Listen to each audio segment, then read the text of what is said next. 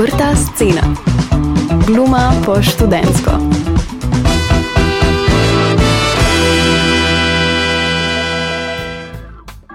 V tokratni oddaji sem se pogovarjala z vsestransko igralko SNG drama Ljubljana, Zvezdano Mlakar. Govorili sva o njenem pogledu na mlado generacijo ustvarjalcev, kaj je v gledališču najljubše, o njenem pogledu na razumevanje gledališča in njegovi prihodnosti. Jaz sem Tija, ti poslušaš Radio I Teater in novo epizodo oddaje Odprta scena. Okay. No, najprej me zanima, kako je ustvarjati z mladimi režiserji in drugimi ustvarjalci gledališča. Jaz moram reči, da meni je to veliko veselje, zaradi tega, ker se mi zdi, da kadar se generacijsko tako zelo pomešamo, se pravi da so take velike razlike, meni je to vedno, mislim, od nekdaj bilo všeč in jaz večkrat rečem, tako, ko me sprašujejo, kako mi delamo, pa te razlike v letih, pa tako. In jaz večkrat rečem, da jaz sem imela zdaj režiserka te igre, ne, Žene v testu, koliko je stara, 24-25 let, ne. Ona je zdaj že mlajša kot moj najmlajši sin, 1 leto, ampak jaz se sploh na ta leta ne oziram. Mislim, meni je čisto vseeno, koliko si star. Jaz vem, da je zame itak gledališče en dogovor, oziroma vedno mi je zelo všeč, če lahko sama soustvarjam, ne, da sam poslušam režiserja, to, kar si je on zamislil.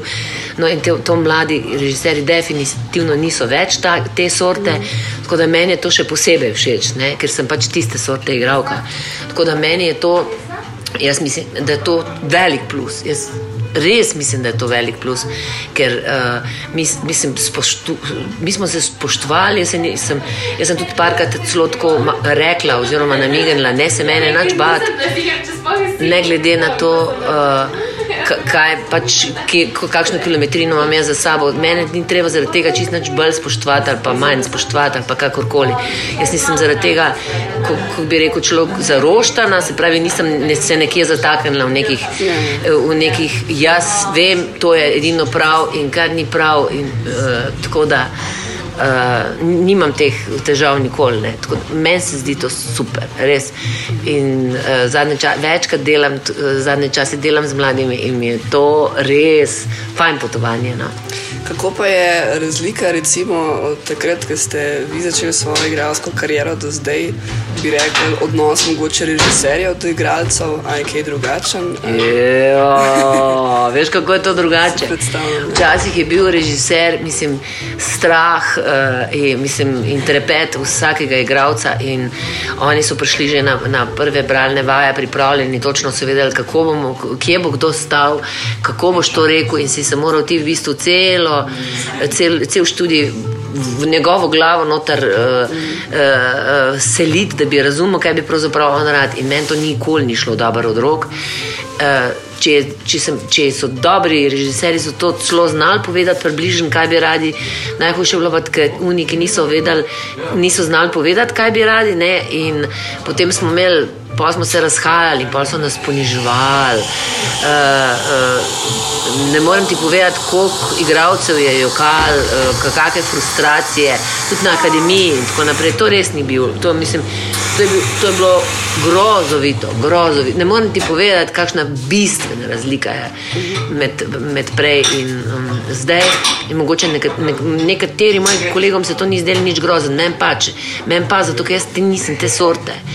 In jaz sem tako rekoč do 10 let nazaj kar malo trpela v takih sistemile, ali pa 15-20 let nazaj, ko so se prvi pojavili, ne.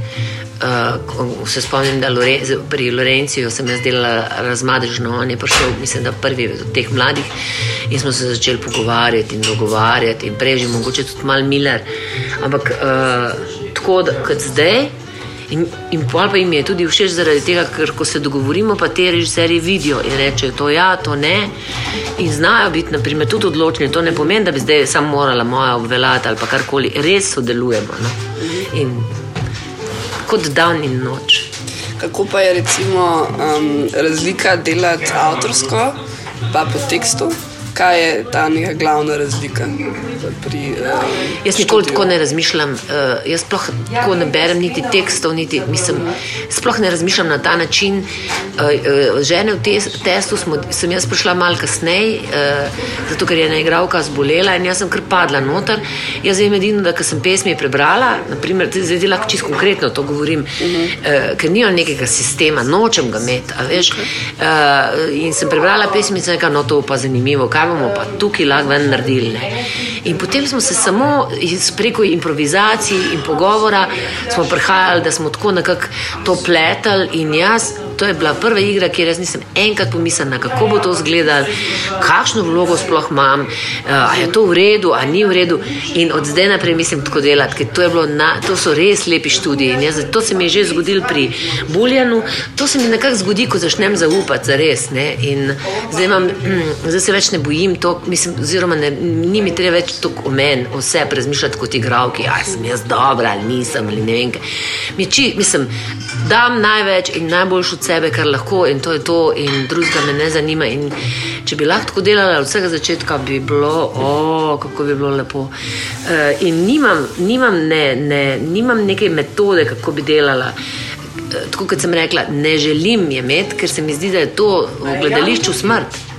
Ti moraš v bistvu, jaz vem samo to, da ko berem tekst oziroma ko začnemo nek projekt, jaz poskušam zbrisati vse, kar vem, vse, kar znam, vse neke svoje izkušnje in poskušam biti nedolžna do te predloge. Tako, res nedolžna. In to počnem že kar nekaj časa in se mi zdi, da se mi lahko na tej poti študije res lahko kaj zgodi. Ne? Če imam jaz že kar naprej nekaj, kaj si jaz mislim, pa to mora priti ven, ali pa to je zanimivo, pa malo na teh okopih stojim, potem pol si mogoče vzamem en šarm in eno širino in globino tega, kar se mi lahko zgodi na tej poti. Ne? Kaj pa bi recimo rekel kako se pozna, da režiser se med procesom sprašuje o bistvu, pa kako bojo to gledalci razumeli, ker sem ene parkrat gledala predstave, ker si misli, da so se izrecno odločili, da mogoče si želijo, da gledalec ne razume čist, zakaj se gre.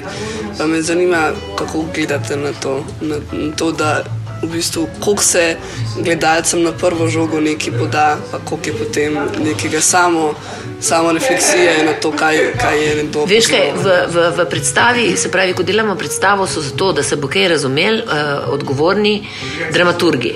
In se jaz nikoli ne sprašujem, razen če res vidim, da naprimer gremo, da je zelo abstraktno, drugače pa se mi nikoli ne sprašujemo, ali bojo gledalci to razumeli ali ne, ampak mislim, da zadnje čase gledam, da pa ne vem, kakšne imaš ti izkušnje oziroma katere predstave misliš, se v bistvu mnogo bolj trudimo, želimo govoriti jezik, razumljiv jezik.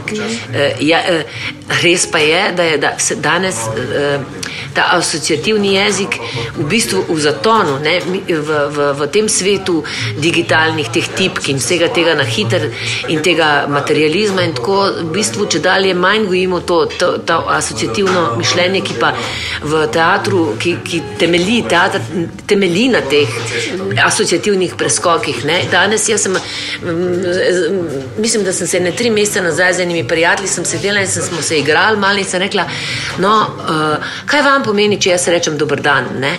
Meni pomeni dober dan, mislim, toliko milijon možnosti mi ponuja ta dober dan, ne? Da bi lahko knjigo napisala o tem. Pol pa vidiš, da pa ljudem dober dan pomeni mogoče 2-3 varianti, kaj mu pomeni dober dan, ne?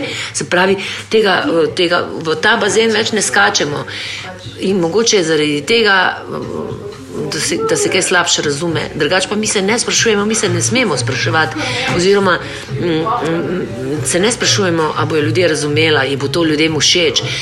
Jasno je, da ves čas misliš na nje in ves čas nekako si želiš, da bi bilo ljudem všeč, da bi se jih dotaknili. To je vse tako pomešano. Teatr je tako večplasten v v teh stvareh, da se ga sploh ne da, vsaj meni se zdi, tako zelo zakoličiti in iskati neke smisle pa odgovore. v tej predstavi, naprimer, so se dramaturgi kar na glas spraševali, da to ne bo razumljivo in se pravi, te mostovi morajo biti vmes, ne? Ampak to je njihova stvar, to ne oni razmišljajo.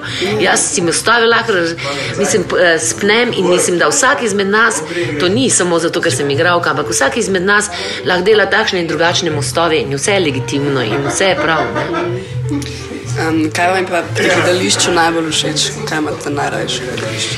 To pripovedovanje zgodb, to dovoljenje, da lahko čutiš, da lahko razumeš, da greš v druge svetove in v tistem drugem svetu, če zdrsne, če nam uspe, da te povabimo van, ne rabiš tudi ves čas razmišljati, analitično preračunavati. Veš, da mi vse preračunavam, ne? In da si dovoliš nekaj razumeti, kar si sploh ne bi niti sam znal razložiti in v tistem, če ti uspe, če te uspemo povabiti, če jih zapljuješ v ta svet, potem vidiš, da na tem svetu nisi sam, da je vsa čustvovanja, vse, kar se zgodi tebi, tudi vse obče in ta povezanost je, meni se zdi prav darilo, če to lahko začutiš. Ne? Jaz vem, da sem parkrat, ko sem kakšne predstave gledala, sem se tako počutila, da sem v popku sveta, veš, da bi bila jaz in še milijon ljudi v center vesolja in v tem gibanju. In mene to, in vsakokrat, ko grem jaz gledati druge predstave in gledališče, je meni to tako magično, da lahko gremo v neke z zgodbo, z podobo, z zvokom nekam in mal grem od sebe in mal pol domov grede razmišljam, kje sem jaz in kje je ta svet. Kje je pa vaša najljubša predstava, ki ste jo delali? Ki sem jo delala? Če je tako kakšna, kaj je res? Ne vem, to bom težko na to vprašanje odgovorila. V bistvu vse tiste, ki so bile res zelo uspešne, so tudi meni zelo ljube. Naprimer, ena je taka, ki ni dosti znana, v Gleju sem jo delala z Juretom Henigmanom, Vincent River, to se spomnim, da je bilo tako, da smo prav tudi se spomnim, da sem takrat eksperimentirala s tem, kako igrati s hrbtom, kako prepodvati zgodbo na tak način, da bi ljudje lahko šli v mojo glavo, pa da ne bi bilo to gledališko, veš, da ne bi nekaj, kar tako kot vedno to zremo nekam v nič, pa pol vi preko tega lahko greste noter. Hotela sem nekako drugače, to se spomnim, da se mi je zdela ena taka predstava, ki je bila vredna, naprimer, ki je neke preskoke delala. Drugače pa svojih predstav sploh ne moreš a veš, to so tako kot tvoji otroci, ne. Rada sem delala, se spomniš tudi sem delala z Dorijanom, ki je tudi mlad režiser, Solzice, Voronca, to smo se tudi fenomenalno pogovarjali. In je tudi kar nekaj, zame je, veš, zelo novo, te mladi režiserji tudi te povezujejo z našimi življenji, privatnimi, ne. In to, veš, jaz prej 30 let v življenju, nisem na odru tega srečala, ne, je bilo treba vse skriti, kar je bilo privatno. Zdaj pa tudi mi, že so pravi, tudi mi, naše osebnosti vstopajo v to usporedno zgodbo, kar je zame čist novo, ne. Tudi to 22 sem rada delala z Ivico Buljanom, ker smo dobili knjige, pa smo pa žrebali, kjer poglavje bo kdo odigral, ne. In jaz sem dobila poglavje Industrijska revolucija in to nam kol pozavila, ko sem se vozila domov, ker jaz živim tako malo ven iz Ljubljane in sem si mislila, kaj bom zdaj jaz, kako naj to naredim teater, kaj naj povem, pa sem se nekaj snemala na telefon, pa ja, veš, in to je bilo prav v stiski sem bila, pa sem počakala, da je Mandič najprej pokazal, pa ne par, pa je prišla vrsta name in sem tako imela neki bled koncept v glavi, kako bi to povedala, se pravi ta razvoj industrijske revolucije človeštva, ne. In pa sem kar šla v to in to mi je všeč, veš, meni je zdaj na koncu moje poti v bistvu najbolj všeč raziskovati tisto in zato moraš imeti kar pogum, ne zavedno v tebi, tisto, kar v tebi spregovori, ne veš zakaj in ne veš kako, ne, ampak v tebi si nabral, to so tvoje zgodbe, to je vse v tebi nalagalo, ne. Avtentičnost, a ne? Nekaj, kar si ti kot del sveta, ampak je tvoja zgodba, ne vem, kako bi to sploh razložila, ampak veš to, poznaš toliko tekstov, toliko vsega tega si že premislil, vse preračunal in ne vem, in potem od znotraj pride preko improvizacije, sploh ne veš odkot, kje si to vzel, v katerem kotu tvoje osebnosti je to čepel, ali v kolenu, ali v ušesu, ali kjerkoli. Še zadnje vprašanje imam. Kam mislite, da se gledališče premika? Kam gre ta zvrst umetnosti? Ja, jaz zdaj dobro vem, naprimer, kaj te teoretiki gledališki govorijo, ampak jaz ne bom tega ponavljala, ker nisem teoretik in to, mislim, teoretik oziroma ne gledam tako gledališča. Jaz mislim, da je, če s temi mladimi režiserji gre gledališče spet nazaj k človeku, ne? Te četrte stene padajo, mislim, da ima tudi veliko nalogo tudi gledališče, da nas bo ves čas opozarjalo na vse človeško in seveda tako da jaz mislim, da je gledališče, pa tudi vidim, ne, vedno več ljudi hodi v gledališče, tudi vedno več mladih, da si malo odpočijemo od vsega tega od zunaj in tudi vidim, da je vedno več ljudi ni samo na te komedije, ker prej leta in leto so me spraševali, je komedija, drugače pa ne prideš. Tako počasi ljudje tudi začenjajo razumevati, kaj to gledališče sploh je. A veš, da tudi preko resnih zgodb pravzaprav ti lahko, mislim, ravno tako se očistiš, opereš, ali solzami, tako kot smehom, ne? In da to mogoče, da zdaj bo celo, zdaj je realnost že tako kruta, mi smo včasih to krutost prinašali v gledališče, ne, ker smo tako lagodno živeli, zdaj pa je zunaj že tako kruto, da bo zdaj po moje že malo gledališče na nek način na počitnice, ker bomo tam človeški, ne, te človeške stike gojili oziroma človeka nazaj dobili, ja. Najljubše hvala. Hvala. To je bila Zvezdana Mlakar, ki jo na odru ljubljanske drame lahko opazujete, občudujete in se z njo spuščate v gledališki svet v predstavah Žene v testu, režiserke Žive Bizovičar in pa v predstavi Parti režiserja Ivice Buljana. To je za to epizodo vse. Jaz sem, kot rečeno, Tija. To je bila Odprta scena. Za vse dodatne oddaje, informacije, komentarje, kritike, pohvale smo vam pa vedno znova na voljo na Instagram profilu Radia I Teater, kamor lahko zajadrate po še več takšne in podobne vsebine. Bodite v cvetju in se slišimo kmalu. Čau, čau.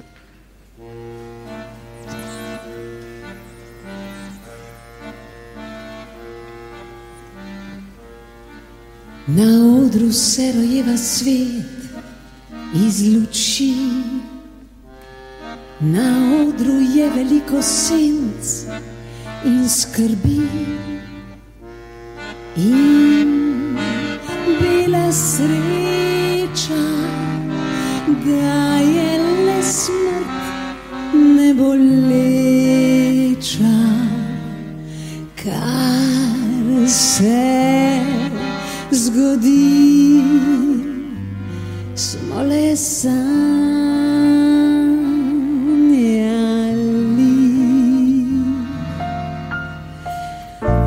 Se spomnite Ofelije, ki leži in vodi o minljivosti govori, čista in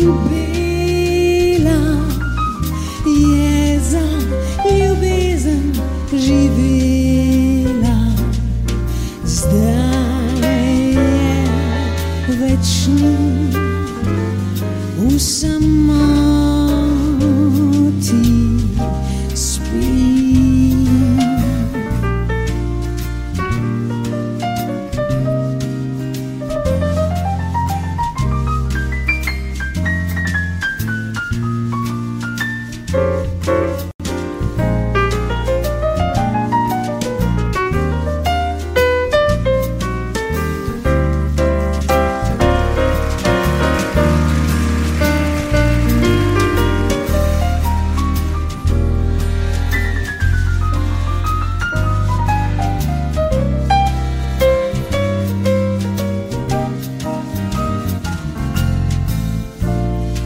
Kje je Julija, le kje še živi?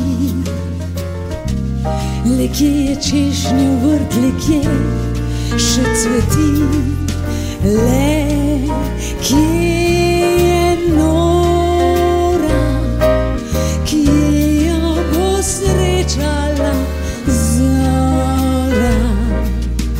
La vie en rose, sem ga manj sanjala. Ne vem, kako bi tekel čas brez luči. Ne vem, kako bi bil moj glas brez ljudi, ki me poznajo, z mano usode igrajo. Kar se zgodi, smo le sanja.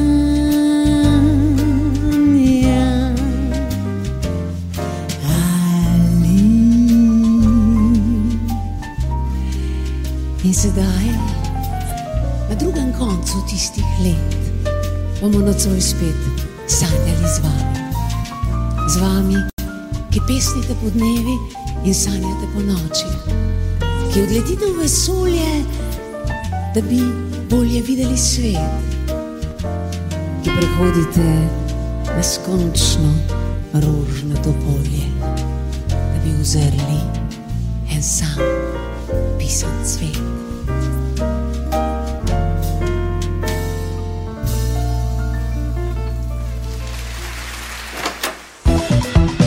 Odprta scena. Gluma po študentsko.